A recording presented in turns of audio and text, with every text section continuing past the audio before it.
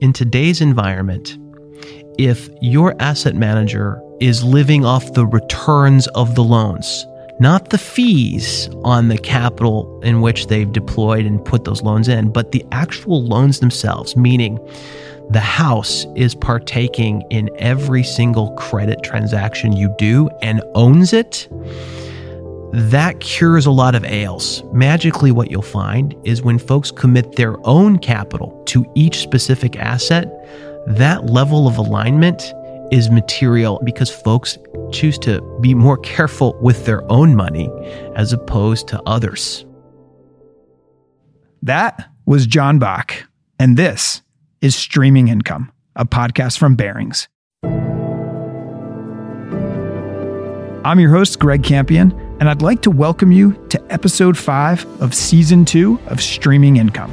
Throughout the season, we'll be bringing you in-depth conversations with experts on asset classes like EM debt, high yield, real estate, and more. Remember to subscribe to the show on Apple Podcasts or Spotify so the latest episode is in your podcast queue every other week. On today's show, I spoke with John Bach, a managing director within Barings Global Private Finance Group and the chief financial officer of Barings BDC, a publicly listed business development company. In the conversation, we spoke about common mistakes investors are making when allocating to private credit.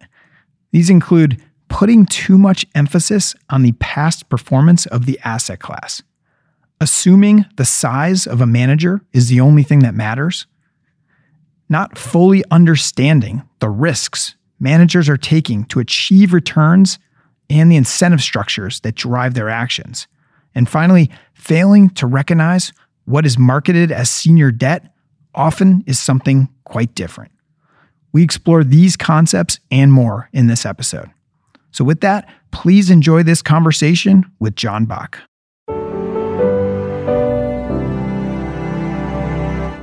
All right, John Bach, welcome to the show. Greg, it's good to be here. Excited to have you here. I've wanted to have you on this show really since you joined the firm. So it's excited to finally sit down and do this. Maybe let's start there. Tell our listeners a little bit about yourself, what you were doing prior to Barings and your role today. Well, maybe what I'll do is I'll answer those questions in reverse.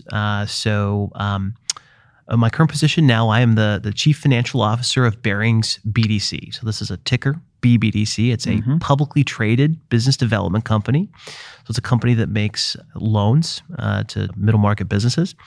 And I've been doing that since June of 18 when I came over. I'm also the CFO of 2 other permanent capital vehicles, Barings Corporate Investors and Barings Participation Investors, tickers MCI and MPV. And so really I've developed a focus in permanent capital and private credit.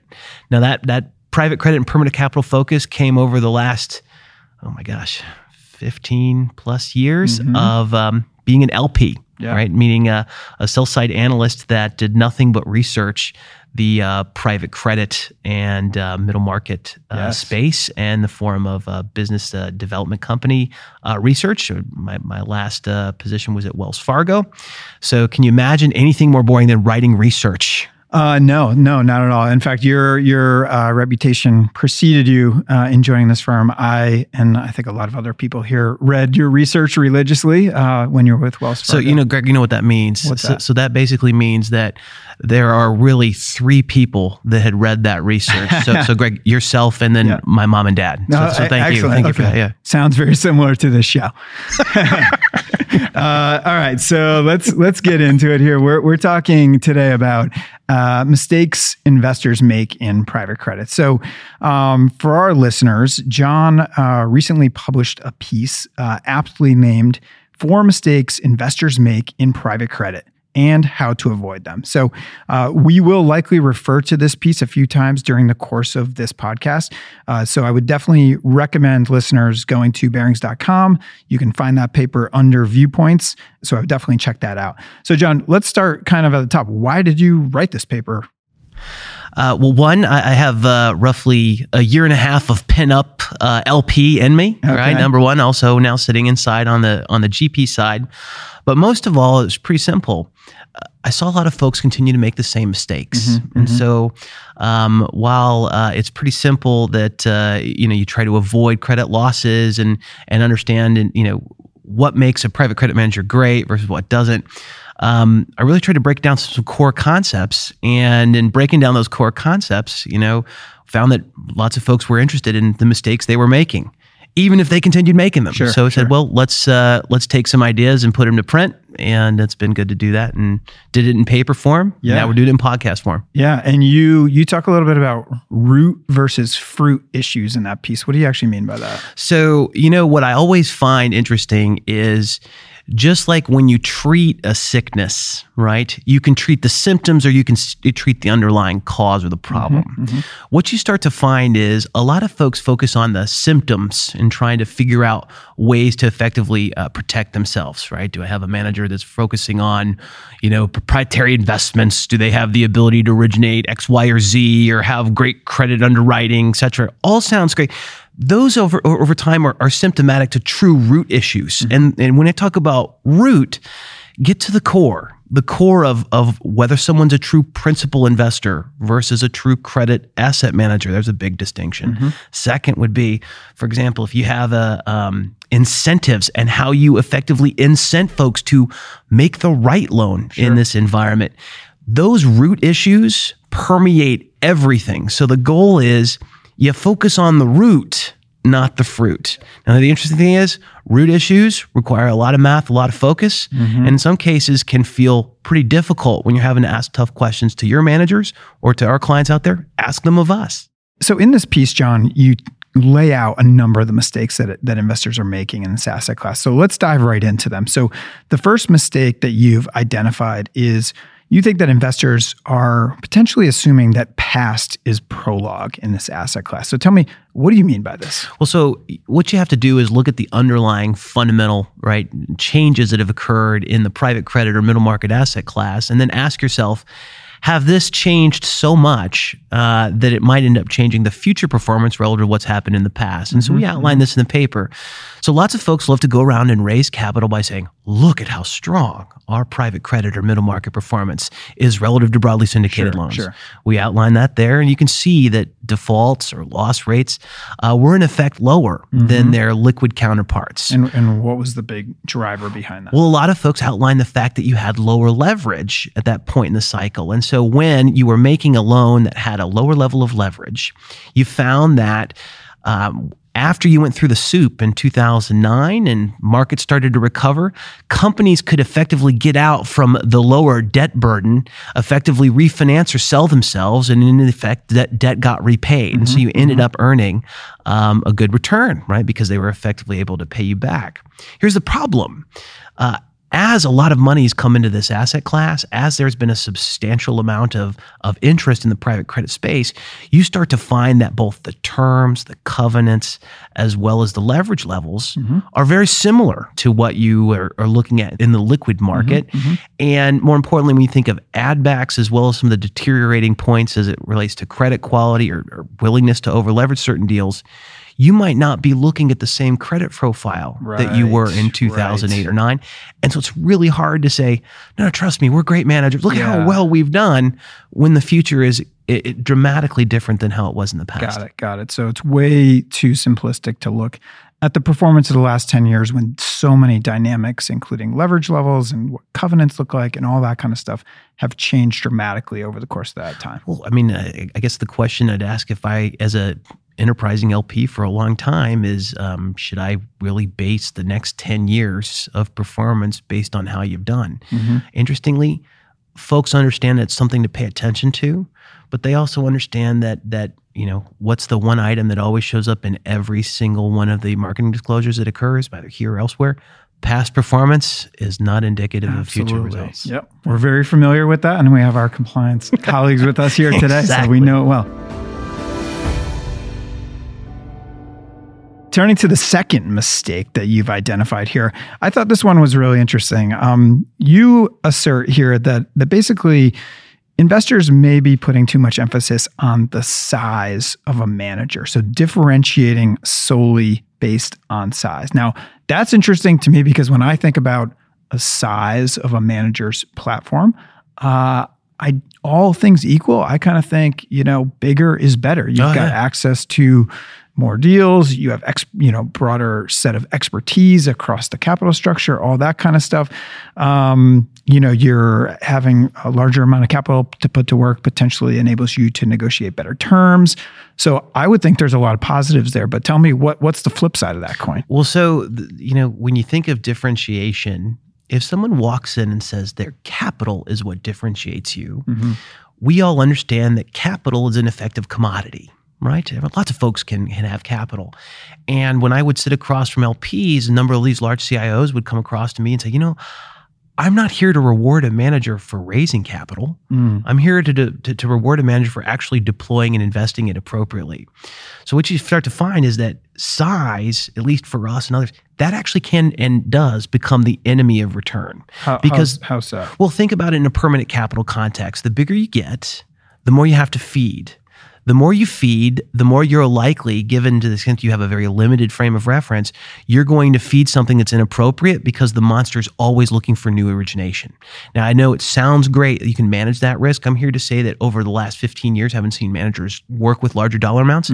It's very, very difficult. Okay. And while it sounds nice, where we start to think of differentiation, it needs to move past the level of we can write big checks. Everyone can. It's large table stakes. And so actually, I'll ask you a question, Greg. So here's the question. How many folks in the market can write a $100 million check or more in private credit? Take a guess. Well, I would say 5, 10. Answer's 37. All right. Yeah. So what you understand is you have to have those capabilities to be scaled, to be large, and to be relevant to your private equity sponsors. But let's stop short of the fact that saying capital itself is the differentiator. Where we start to see differentiation comes through diversity. And diversity, means a number of different things. We like to outline something called frame of reference. And so we walk through this in the paper. For example, if you have a very well-respected private credit origination team, but that private credit origination team also sits alongside other very well-trained and very well-scaled investment teams in both distressed, structured credit, private ABS, liquid credit. That team gets informed by all their decisions. So when you have a wide frame of reference, you don't lose focus. Yeah. What you find is attractive ability to price loans appropriately relative to the opportunity set. And I'll give you a good example. I think we outlined this in the paper, and this is where frame of reference matters. So let's think about market volatility back in latter part of 2018. Liquid markets blow out, right? Spreads on single Bs go to 600 over. Well, the question you'd start to ask is if a liquid loan at $100 million in EBITDA plus that was all very attractive, all these companies have reasons to exist. We hear about that time, right? Well, if you could invest in that asset at 600 over LIBOR, why on earth would someone want to be writing a private credit ticket at L475 to a $30 or $40 million EBITDA company? Sure. And the answer is you wouldn't. But here's the problem. If all you focus on is a very limited frame of reference, you will still do that loan regardless of whether or not it's appropriate for end investors. Thankfully, large scaled, and by the way, scaled and integrated are different things.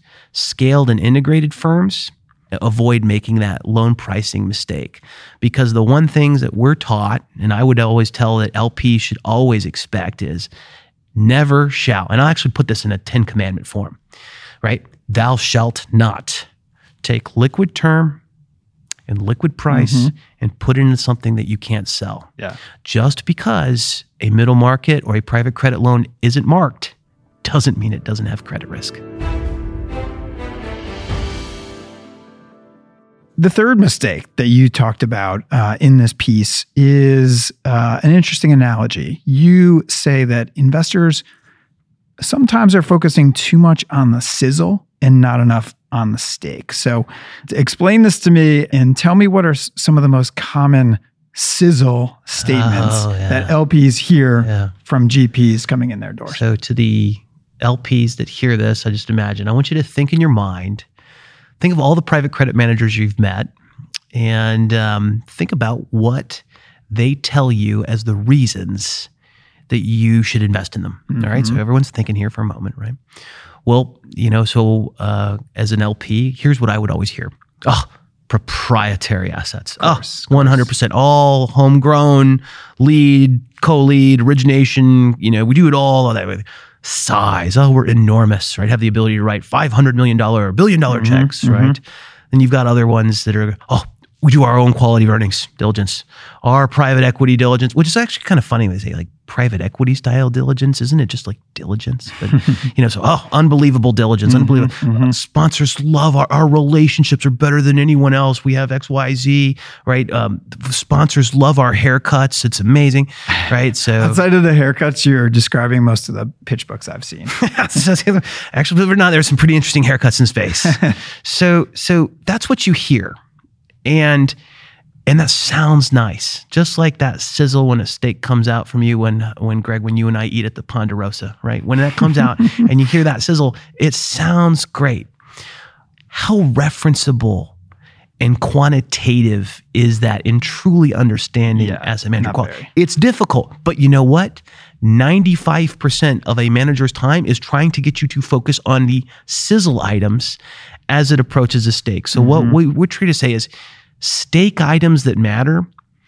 We just, given our background, we love math, right? I love math. I get teased for it. But when you start to look at underlying math and core, I'll call it concepts of return and hurdles, et cetera, you start to find things that get really, really important really fast. I'll give you an example. So what happens? Let's just imagine you're an LP, Greg, and someone sit down, and you're probably going to say, why don't you just ask me, Mr. Manager, what are you going to make for me? What sort of return can you earn for me? Okay. So then everyone's going to get excited, and the LP is going to say, Greg, I'm going to make you 10%. Right? Oh yeah, sounds great, right? Well, so here's what happens. The discerning LP takes what I just said and takes it a step further. They go, all right, thanks, John. I'm looking forward to that already. Now, you promised me 10. What do you need to lend at to make what you've just promised me? That's the key question. And once you get into that focus and form of alignment, math becomes your ally because you understand the leverage, you understand the fees, you understand whether the manager scrapes on assets or not, and you can start to reverse engineer what they need to deploy at to generate your risk return. And so we outline that, believe it or not, in the paper. Yeah. So in the paper, John, I think you've actually laid out really nicely in a formula. I think it's the return on assets formula. So explain that equation to me to the extent that you can here. So it's pretty referenceable, but it just gets to the fundamental point, which is, what a manager's cost is, management fee. You know what they're going to leverage at. You know their cost of borrowing. You can end up reverse engineering exactly what you need, meaning that the return on asset that's needed to generate what they just promised you. And so I'll actually point to a few examples we outlined in the paper. Right? Who's excited to talk math, right? So here you have, let's just imagine there's a manager that charges on gross assets 15 basis points, private credit wise. Okay. And they're going to lever at 1.25 times, and they're going to generate an 8% ROE. They charge a 12.5% incentive fee over LIBOR, right? And effectively what they're trying to manage is just credit spread relative to loss. Okay. That manager, to generate your 8% ROE, and just outlines it in the paper, can originate a loan at L426. Okay. Right? So let's contrast that to some others, right? Whether you're taking upfront fees or more importantly, and just let's use another example of a management structure of 1.5% base fee and 20% incentive fee over 6. That same manager, to generate your return of 8%, Greg, has to lend at nearly L590 in order to generate that exact same return. So what you start to find is that what's the difference between an L426 loan and an L500 or L590 loan? Clearly, my colleagues Adam Wheeler and Ian Fowler, who had an unbelievable podcast before, they'd probably say it's risk, right? Whether it's leverage or poorer company, et cetera. It really ends up getting to the point where have the incentive structures you've put on your manager given them the willingness and ability to make the right loan. And sadly, not a lot of time spent focused on stake. A lot of time is, hey, let's talk about proprietariness and originations. And we'd probably land the plane by saying this. Most of the time, LPs like to think about fees in terms of their return. I'm here to say, think about your fees in relation to your risk, because the manager is going to deploy the capital. If I give my daughter $5 to go buy candy at the store, she never returns with change. Same exists with asset managers that have your money. And also, she's going to make sure that what she buys is going to give her maximum utility, right? For her right now, it's chewing gums and ring pops. So what you'll find is that manager is going to end up deploying the capital relative to their true costs.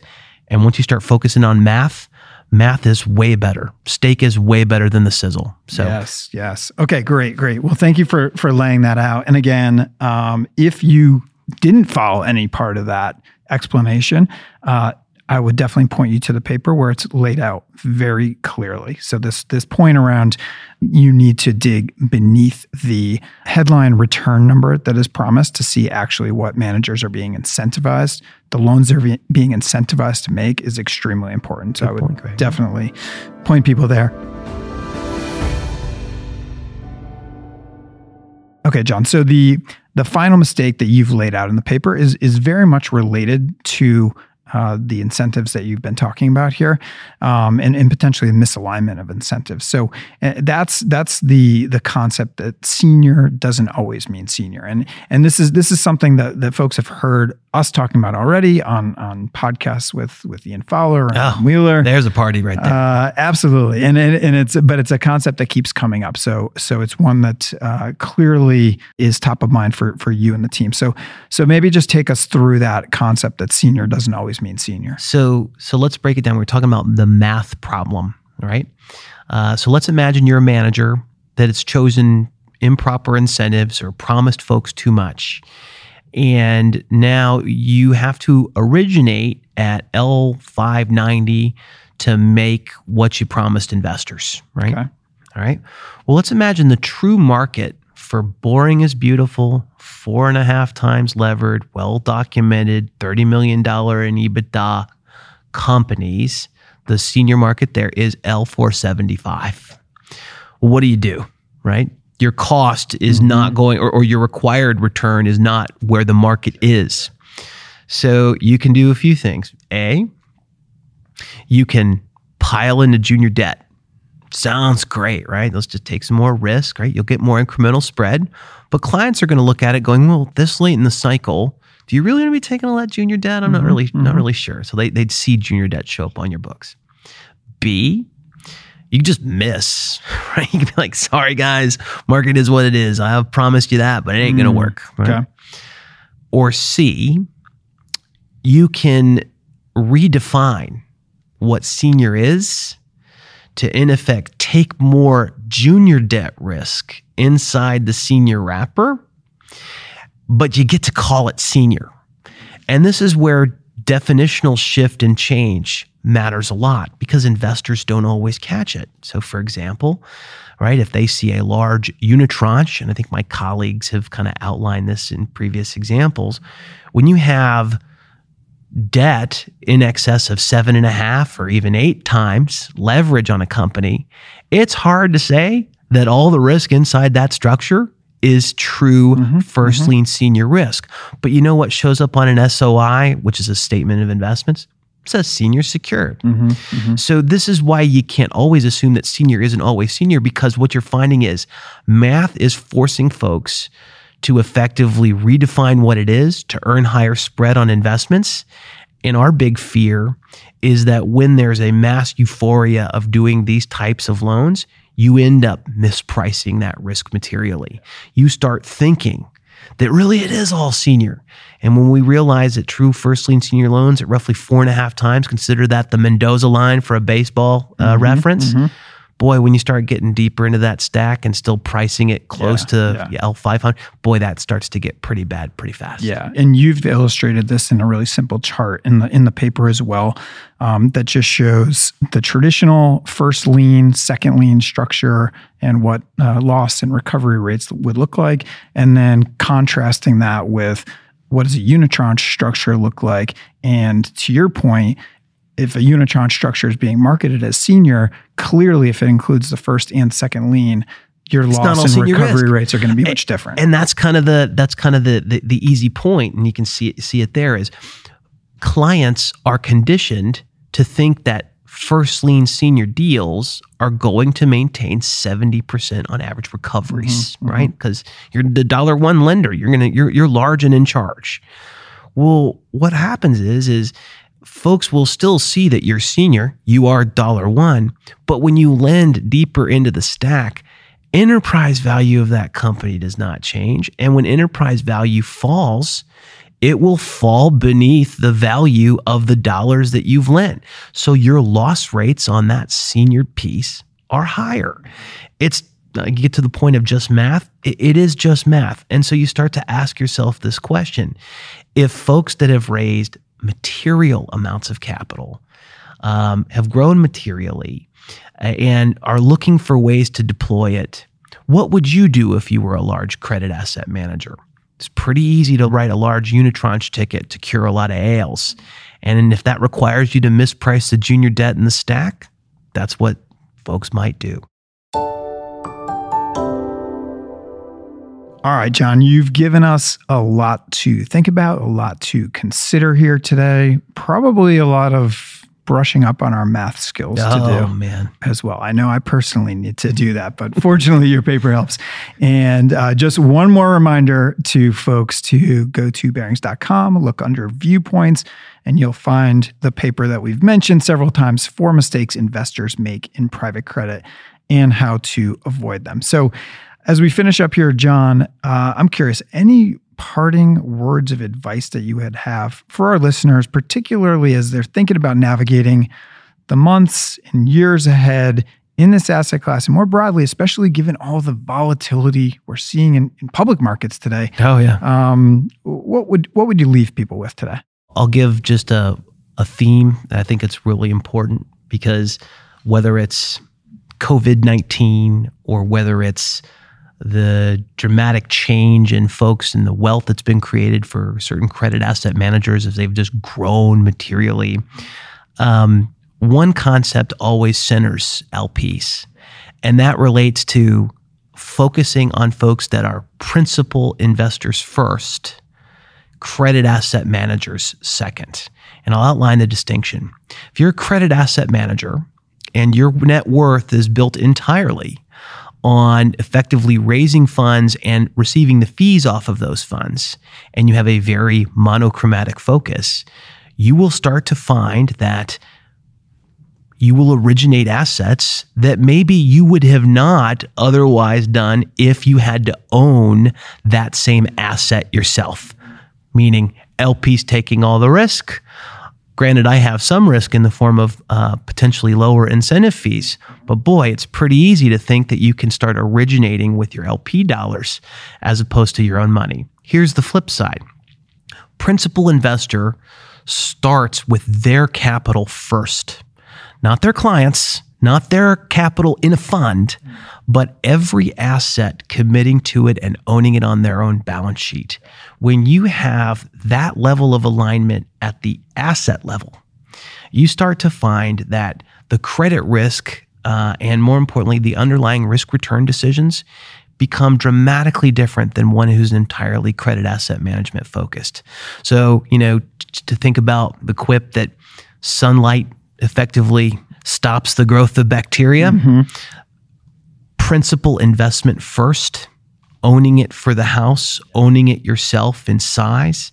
That is, I'll call arguably the first and last line of defense.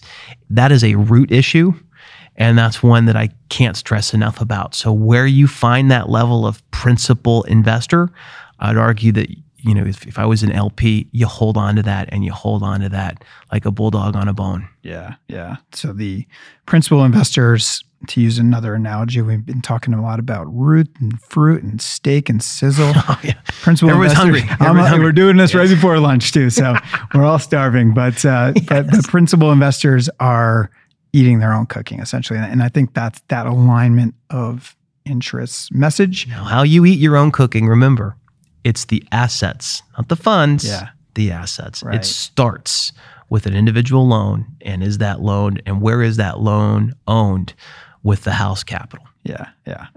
So I think that's a powerful message to end on today. So John, thanks for your insights. Thanks for talking us through some of what you've written here in this piece. It's been great, and I look forward to getting you back on the show again sometime soon. To the extent that you guys do send Greg feedback, if you could just say this was incredibly boring, I appreciate that. Thanks again, John. Thanks for your time. Appreciate it. Bye-bye.